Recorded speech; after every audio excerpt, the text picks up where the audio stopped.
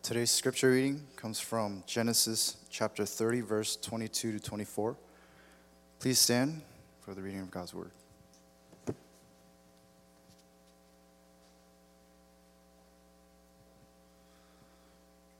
Then God remembered Rachel.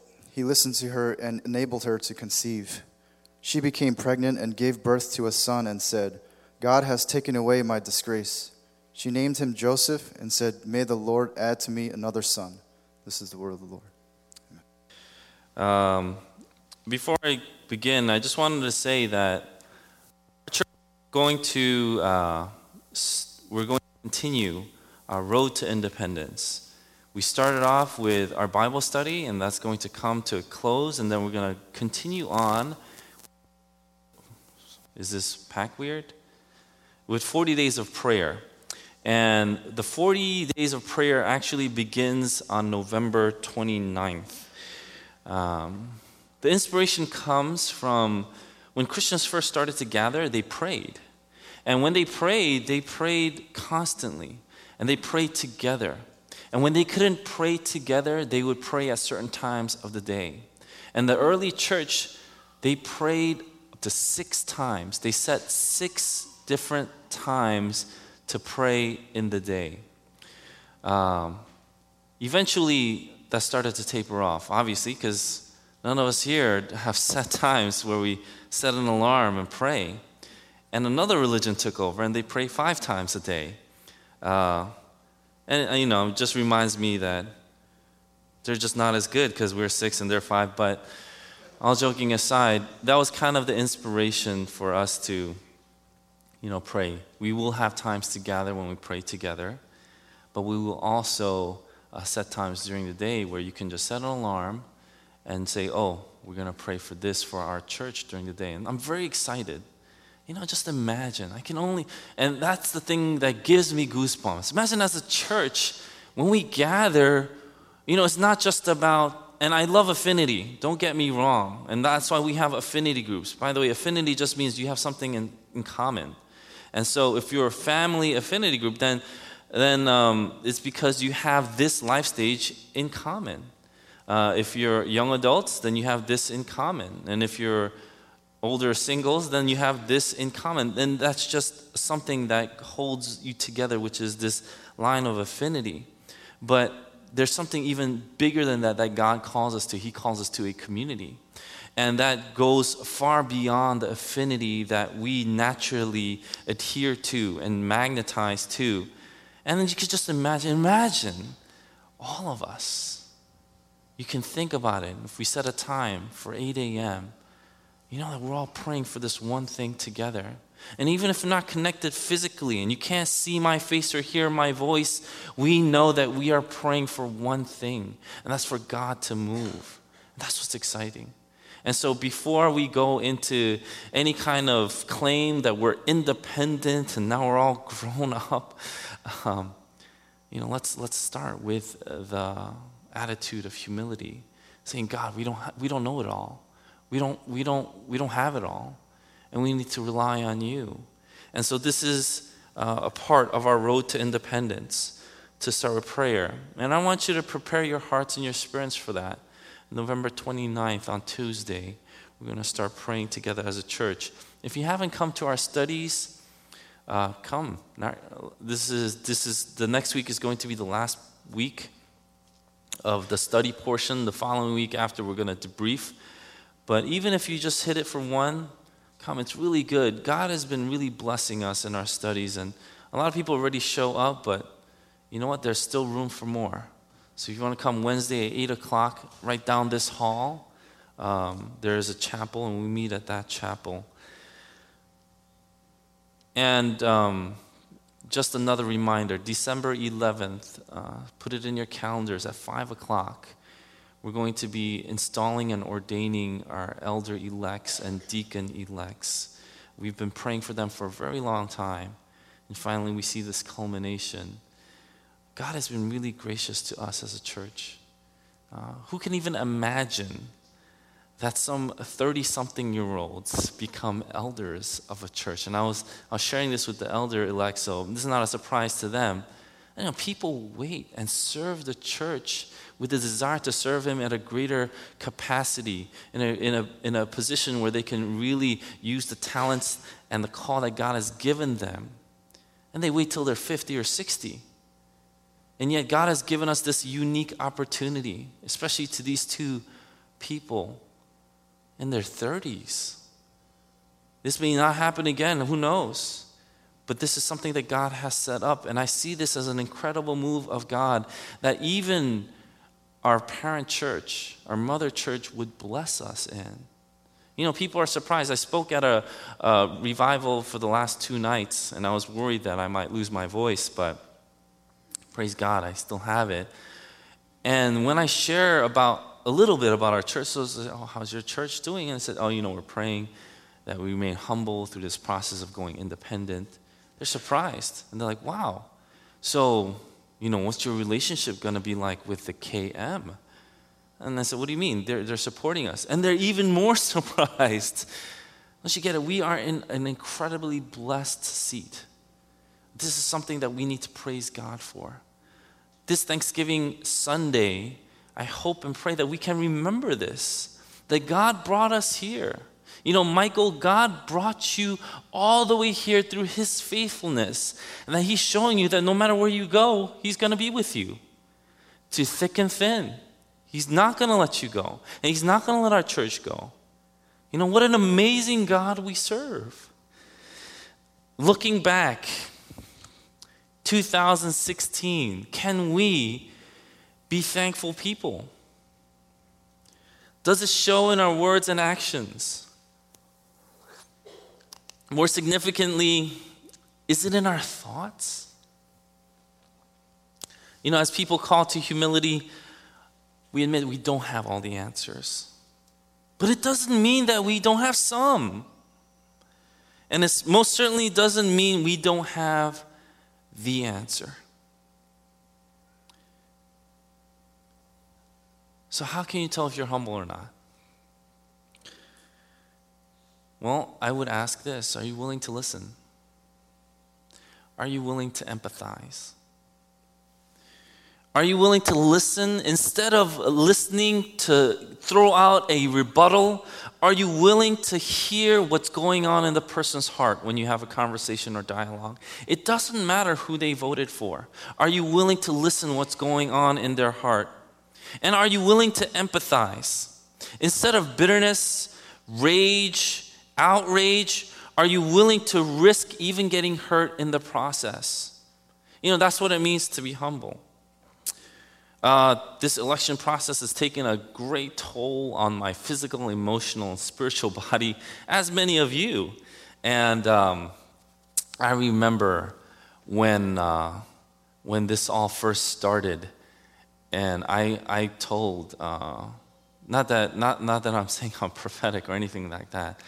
I told my pastor friends, we should prepare our congregation for a Trump presidency, and they were all like, what? Are you kidding me? He's not even going to make it through the primaries. And I said, maybe, but maybe not, And then when I met him again, I just wanted to say, I told you so, but I decided not to. It's not something that I would, For minorities, it's a little bit different. For most of us, it's a little different than what we see. I grew up in an environment, I went back to my hometown and preached. So it was very nostalgic. I remembered what I went through. Growing up in Queens, Elmhurst, went through Jackson Heights, Woodhaven, we would play. There was racism it's just very obvious. It's out there in your face. I would say words now that would just be very offensive, but it's just what I grew up with. I'd be walking down the street and someone would just yell out chink. And you had to decide right then and there, what do? Do I chase that person down?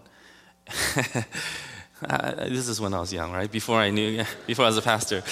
Do I chase them down or do I forget about it? And I gotta tell you the truth, it was about half and half. And sometimes a parent would be with their child, and the child would yell out a racial slur. And then we would look at the parents like, what are you doing? And the parent would just be like, whatever. So I kind of grew up in that environment. And I almost became, I would think, desensitized. I never thought if you weren't a minority. And believe me, the more I studied history, the more I realized as an Asian American, we got nothing on what Black Americans went through. And I completely, my heart was broken to hear the stories that they went through and to see all this happening. And on the forefront of what we see in the media is our president-elect is against these races. Whether that's completely true or not, to a certain degree, that's not what I'm going to talk about. I'm going to talk about that there is racial divide. And I grew up just thinking this is what it is. I went on missions, and even when I went to Egypt, I was with primarily, well, they were all Caucasian, they were white. My leader was from Texas. And we would go to these underground churches. This is very exciting because you can't really worship in public spaces unless it's approved by the government. And one time I went to an Orthodox church, and then we had to get escorted out by the police because there was some information out there that they might harm us as Christian visitors. So that was kind of exciting, but the underground churches by far were the most exciting. You see these people, these Egyptians gather because they're so passionate about worshiping Jesus that they would take this risk and build a church under someone's house. They would go to someone's basement and they would just worship God. And I remember being in one of these services, and then afterwards the leader would go out and he would say, "We're so happy to be here and join you in service and worship. And we would love to talk to you. We would love to talk to you. We would love to get to know you. Please come talk to us. If you don't know who we are, we're the white people."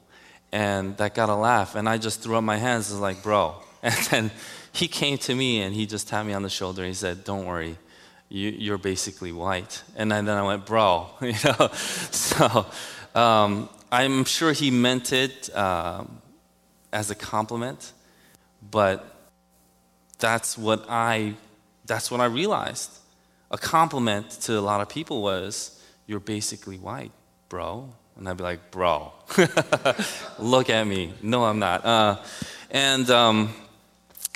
You read about the apartheid in South Africa, and history shows us that there were two races. There were white and colored. And that's why Nelson Mandela had such an incredible role in destroying this. But there were just two races, white and colored. And then when Japanese investors came, they were offended because they didn't want to be called colored. So when they protested, the government said, "Oh, right." So they made a third race. It was called the honorary whites. This is the kind of culture that a lot of us grew up in, and almost we've become desensitized. And I gotta say that this election isn't anything new for me. Rather, I feel like it emboldens some. And that's what you see in the media. It emboldens some people, but it's not new. It's not like all of a sudden someone becomes president and you're like, "You know what? I'm going to be racist from now on." That's not how it works. And so perhaps it emboldens some, but it's always been there. The question and the point that I really want to get into is, as a church, we've seen the vote split. And a lot of us are dismayed that the church would vote one way or another. And you may have heard the statistic that if you are a white evangelical, then 80% or 81% of white evangelicals voted for Trump. And as a minority evangelical, you might feel a little betrayed. But I wanted to encourage you. Not everybody voted for Trump because they liked or they were racist. I met after, and I shared this with our Bible study. That's why it's really good. I share a lot of stories in Bible study, but I shared this in our Bible study. After the election, I walked out, my landlord is an Irish Catholic. And I went out and I said, hello. I just wanted to strike up a conversation. And I said, crazy election, huh? And then he looked at me kind of very sympathetic. And he just said, yeah. And then he just said, well, there were 2 crooks and 1 crook won. And so he was trying to be very sympathetic to me, looking at me. And so when I sympathized back to him, we were able to have a conversation. And he would tell me that, his insurance premiums used to be $200-$300, but under Obamacare it went up to $600, and some of his friends hit $900, and they didn't know what to do.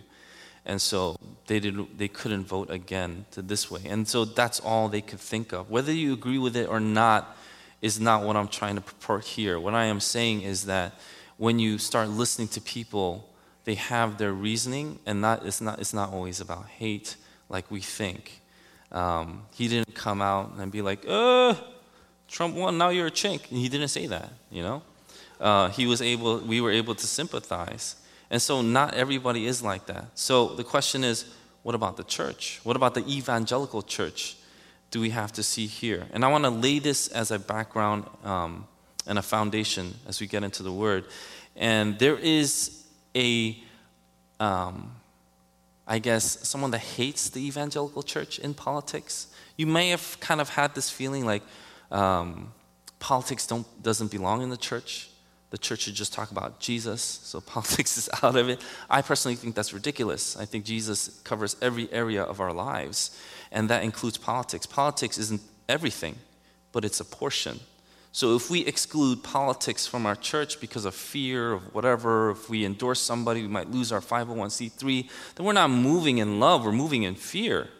And so whatever God's Spirit leads us to do, we should be able to do that boldly, am I right? But there is someone that really hates the evangelical church being part of the political process. And he wrote a book called Under God, right? To be sarcastic. But his name is Gary Wills. And he talks about evangelical engagement in politics. And this is what he wrote in his book. The problem with evangelical religion is not so much that it encroaches on politics. Listen, the problem with evangelical is not so much that it encroaches on politics, but that it has so carelessly neglected its own sources of wisdom. It cannot contribute what it no longer possesses. And now that hit pretty deep. This is way before this whole election process. This is what this person was saying. The problem with evangelical religion is not so much that it encroaches on politics, but that it has so carelessly neglected its own sources of wisdom. It cannot contribute what it no longer possesses. How can we champion someone that goes completely against the ethics and morals of the Bible? How can we champion anybody then? So that's the question. I am not saying if you were a believer or a voter of either or, saying, this person must like this person. This person is that person. That's not what I'm saying. As a Christian, we have someone higher than the president that we listen to, that we follow. And this case is especially shown when David would sin. He took another man's wife, slept with her, and then he killed her husband in war.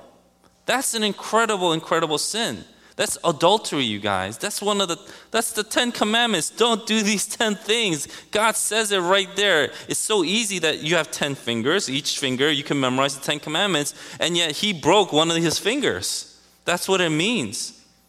King David committed adultery. But he wasn't above God. He's not above the law, God's law. So who came to him? Nathan came to him. Nathan came to him and he rebuked him. We have a pastor who went up to our president-elect and said, these things that you did are reprehensible. These things the Christian church cannot approve of, and you need to repent and turn away from. Why is that a bad thing to say now? Why is it that you can't say that when it is completely against what the Bible teaches us? And so if this person repents and comes back, that's one thing. But this is what Donald Trump tweeted. He tweeted Russell Moore, This is the pastor that I really admire. But Russell Moore is truly a terrible representative of evangelicals and all the good that they stand for. A nasty guy with no heart. That's what he tweeted. And so CNN got a hold of Pastor Russell Moore, and Pastor Russell Moore, they asked him, Donald Trump just called you a nasty guy. What do you think? And then on CNN, this is not a Christian network. It's not the Christian News Network, right? It's not the Clinton News Network for those guys that think it's the Clinton News Network. It's not. On CNN, he goes, well, I agree. I agree with Donald Trump. I am a nasty guy. In fact, I'm worse than a nasty guy. I'm depraved. And that's why I need a Savior. That's why we believe in Jesus Christ. And he was able to say and preach the gospel on TV. And this is what Russell Moore wrote post-election. He is a white evangelical who sympathizes with the racial and ethnic divisions of this country, saying, as a church, we need to be sympathetic and empathize. And this is what he wrote. No matter what the racial and ethnic divisions in America, we can be churches that demonstrate and embody the reconciliation of the kingdom of God.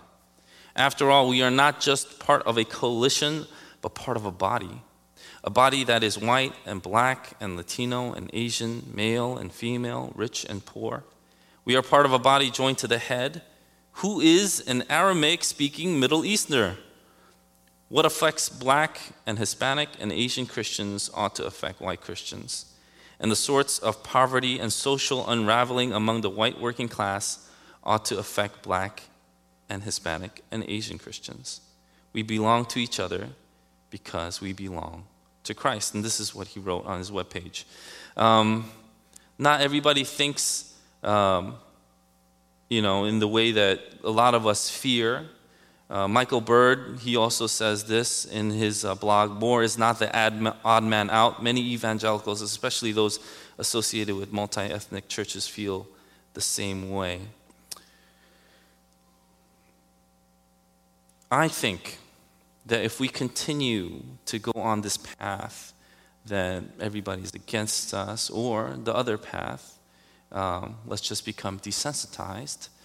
Those are two extreme paths that are not healthy.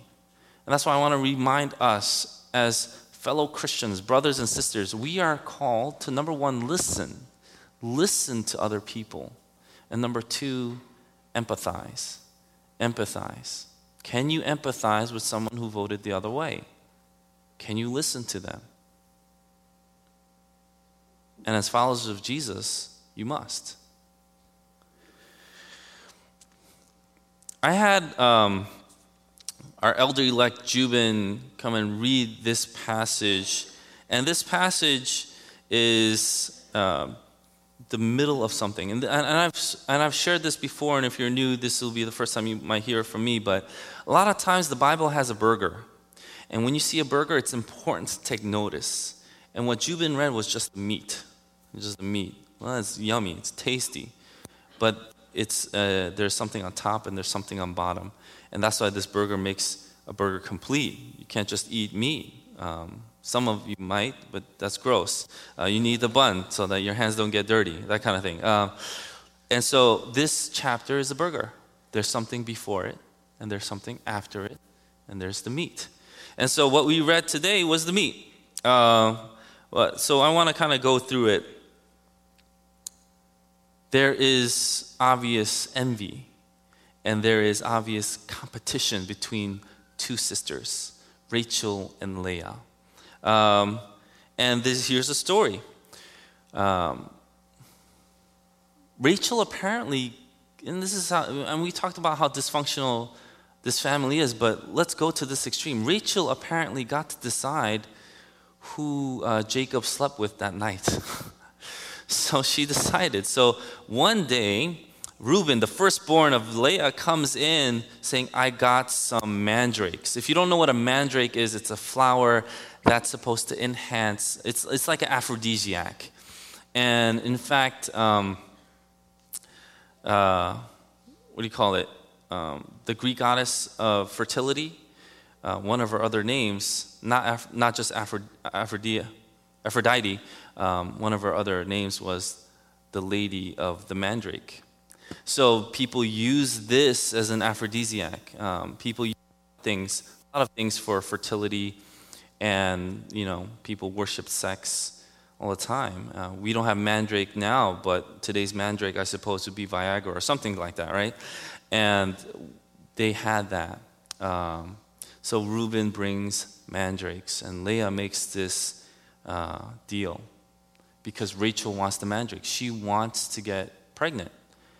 There's one thing that happened is Leah had all the sons and the babies, and Rachel had all the love. But Leah really wanted love, and Rachel really wanted the babies. And so you see this competition ensue within this family. And she says, okay, fine. I will take you, give me the mandrakes, and you can sleep with Jacob. And so, and through all this, Jacob's just like, oh, whatever, right? And then so he's just, in between, he's just not taking a strong stance on anything. But, so they switch. And Leah goes, today, I bought you, you're mine. I get to sleep with you. The interesting part is, in this Hebrew text, the sleep is not like something where you would do out of love, like when Adam knew Eve, but the Hebrew word for sleep was always when something was either forced or something was illicitly just wrong.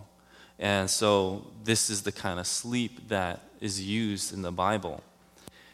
And the ironic thing is, the person that wanted fertility, with the mandrakes, Rachel still doesn't have any kids. For 3 years, she doesn't have kids, at least 3 years. But Leah, who wants love, still doesn't get it, but keeps on getting kids, right? And so she even bore Jacob a daughter, the only daughter that we know of that's written here, Dinah. And she's going to come out later in the later chapters. And so it doesn't happen. And that's the first bun. And the bottom bun is this. As soon as Joseph was born, Jacob was like, I'm out. I got to get out. And here we have his uncle. I hope you guys all remember, the relationship between uncle and nephew and now father-in-law was not family. It was more like a slave and slave owner.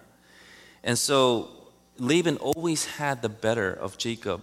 As long as Jacob was under Laban, he was treated like a slave. He worked for him and made Laban rich. Laban knew that it was because God was with him.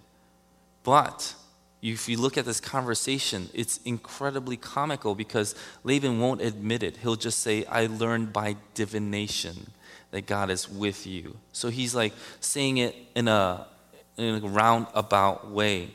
And Jacob also goes, how about you give me my wages and I'll just take the spotted ones. And so you see this deceiving at play. They're both trying to deceive each other. They're trying to come out on top.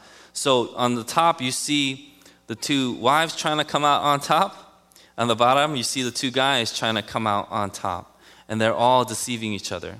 And this is the family dynamic at work.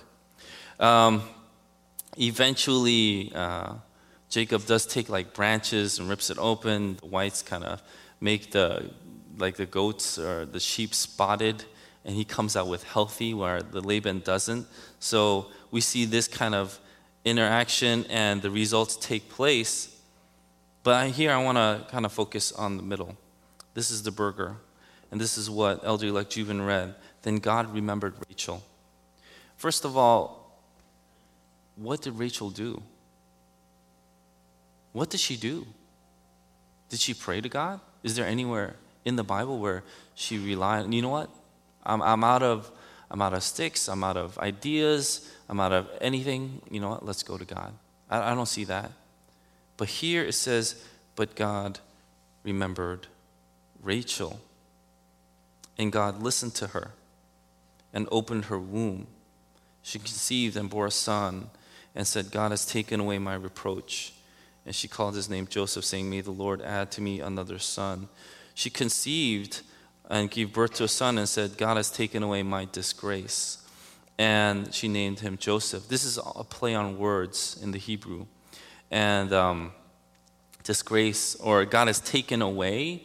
The word that's used, taken away, isn't literally taken away. Like when he gives and takes away in Job, that's not the word. The word taken away is more like gathered. And so it's Asaph. Asaph is the word gathered. But I want you to hear the play on words. Joseph is Yosef. Asaph, Yosef. And Ad is Eseph. So you see this play on words, and it may be prophetic because later on we'll see that Joseph is actually Asaph. So Yosef is actually Asaph, and she does get an Eseph, an Ad, which is Benjamin. So she may be prophetic and not even know it, but this is what happens. This is the burger. But my point is, what did Rachel do? Rachel did nothing.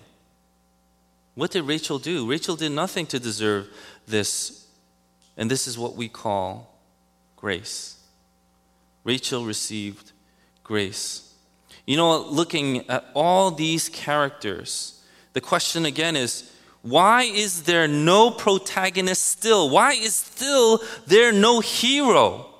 Because it's given to us in the burger, the actual meat part. It's God who incorporates all the most fallible, the most fallen humans, and he gathers them into his gracious plan. Brueggemann states that two competitive sisters, a husband caught between them, and an exploitive father-in-law are not the most likely data for a narrative of faith. And that's because our methods aren't perfect. Jacob's methods weren't perfect, and you can knock him for that, sure. But the point isn't Jacob's method. The point is God sees us through. When I was a kid, my dad used to tell me these things, and I would say, if you knew me for a long time, sometimes I'll give you the little tidbits that my dad would say. And it wasn't because it was absolute truth, and you had to take it and you had to think about it. And he would never give me a straight answer, which infuriated me. But now, as an older person, I love him so much for it. It's like one of those things. So I would ask him, Dad, do Catholics go to heaven? And then he would just respond, if they believe in Jesus. And I would be like, what is that? That's like nothing. And one day I said, who gives you the hardest time in church? And he responded, 3 occupations: the teacher, the police officer, and the lawyer. Who gives pastors the hardest time? The teacher, the police officer, and the lawyer. It's like, what? I don't think we have any lawyers in our church. What's going on, Dad? Why are you saying this? And in fact, if I were to take that literally here, I knew that would be false, because I know lawyers and teachers and police officers here and absolutely love you guys. I absolutely do. But what does that mean? And when I met my friend who became a police officer, he said he's now been trained. And as soon as he walks into any kind of place, all he could do is he sees and scans the place. Like, you can walk into a Dunkin' Donuts, because we met at a Dunkin' Donuts. He would scan the place and he would just see violations. I can cite this person for at least 7 tickets. When he pulls someone over, he tells me, I can give this person like 20 tickets, but I'm going to give him 1. And I'm shocked that this person is yelling and cursing at me for giving him a ticket. And then be like, I could give you like 20 tickets. I'm just giving you 1. This is how he thinks. And then teachers, I think it's changing, but when we grade tests, we don't celebrate what's right. Not at least that's how I grew up. There was a red pen for a reason. When I grew up, the red pen was to mark what was wrong. And you need to spot what's wrong. And lawyers, it's always to argue your own side, right? You have to win the case. So you argue your own side. And so who gives people the hardest time is people who can't empathize. But it's people who don't know grace. Even if you're a lawyer, even if you're a teacher, even if you're a police officer, God is showing us that you need to know grace. Why? Because he gave us grace. His grace, you have to get this, his grace is greater than our sins. His grace is greater than our sins. and his purposes will not be thwarted by our sins. His grace is greater than our sins, and his purposes will not be thwarted by them. That's how powerful God's grace is. Even if we see imperfect people, we see God's grace at work in this passage. And my last point is hope. You know what? These people have half lives, marred by sorrow, hostility, competition. Leah has children, but she has no love from her husband. Rachel has love from her husband, but she has no children. Eugene Roop wrote this, to those caught in half a life, the Bible offers not reproach or platitudes, but God's remembering. To those longing for love or stagnated by a sterile world, the faith offers not blame or jargon, but one who has come that we might have full life. Some folks, maybe all, will find themselves living in a situation which blocks them from reaching the fullness of life. They know the anguish of Leah and the hostility of Rachel. Ministry, like the Bible, takes the agony utterly seriously, even while offering a word of hope. Because in the end, what is this quarreling about? What are we fighting about? Why are we so angry? Why are we so despondent? Why do we feel so desperate? Because it's about the future. If you look at the first bun and the bottom bun, what is the quarreling about? It's about the future. It's a battle for the future, and we want to do it, and we want to take it into our own hands. We want to be able to control it. But the more we live, the more we see that the battle is more impossible than possible to win. No heirs, no love, wrong-colored sheep. No one can have their own future. And ironically enough, it was Laban who was tricked by white specks. Laban means white. And so he was finally tricked. But no one has their future. Not Laban, not the barren wives, in more than one way, not even Jacob. The same battle is presented before us. It seems more uphill than down, more hopeless than hopeful, more impossible than possible. Our story may seem like this because we are witnessing the continuing collapse of confidence in our government, the constant competition between two wives or political parties, and they're only getting more and more extreme. We're becoming less and less humane when we deal with one another, especially those on the other side. You know, if we were left with just this story, it would be an uneasy mixture of hope, but also dread. But I want to remind you, the story doesn't end there. God does not leave us to our own devices. He set a plan in motion that no scheme or device could stop. When Jesus came to this earth, and in John 10:10, he said, "I have come to give life in the full," he meant it. That's why when we walk now as Christians, how are we to walk? We are to walk in confidence. Not arrogance, confidence. And what does confidence mean? Where did it come from? Confidence comes from confide in Latin, which means with, con, and fide means faith. Confidence, to walk in confidence, means to walk in faith. Jesus' death and resurrection means that no matter what the circumstance, no matter what your social circumstances or political circumstances, what your economic circumstances, God can turn that around and he could make it so that it becomes your good, no matter what. That's an incredible statement to really believe and walk in. Do you believe it? Do you walk in that? You know what? You can, because Jesus died and he rose again. The greatest tragedy of our life in this universe is death, being parted from those that you love. And Jesus turned that around so that even death can't thwart God's plan. God can use anything then, any situation that we are going through, no matter if it is economic, political, social, no matter what it is, no matter what happens, and he can turn it for your good. And that's why we have a reason to be thankful. God has taken away our disgrace, because the ultimate disgrace was death, was separation from those that you love. And he takes it away, and he's showing us that no matter what situation, no matter who becomes president, it doesn't matter as much as what he will do through that circumstance and change it for your good. So yes, we do have a reason to be thankful. We as Christians have every reason to walk in confidence.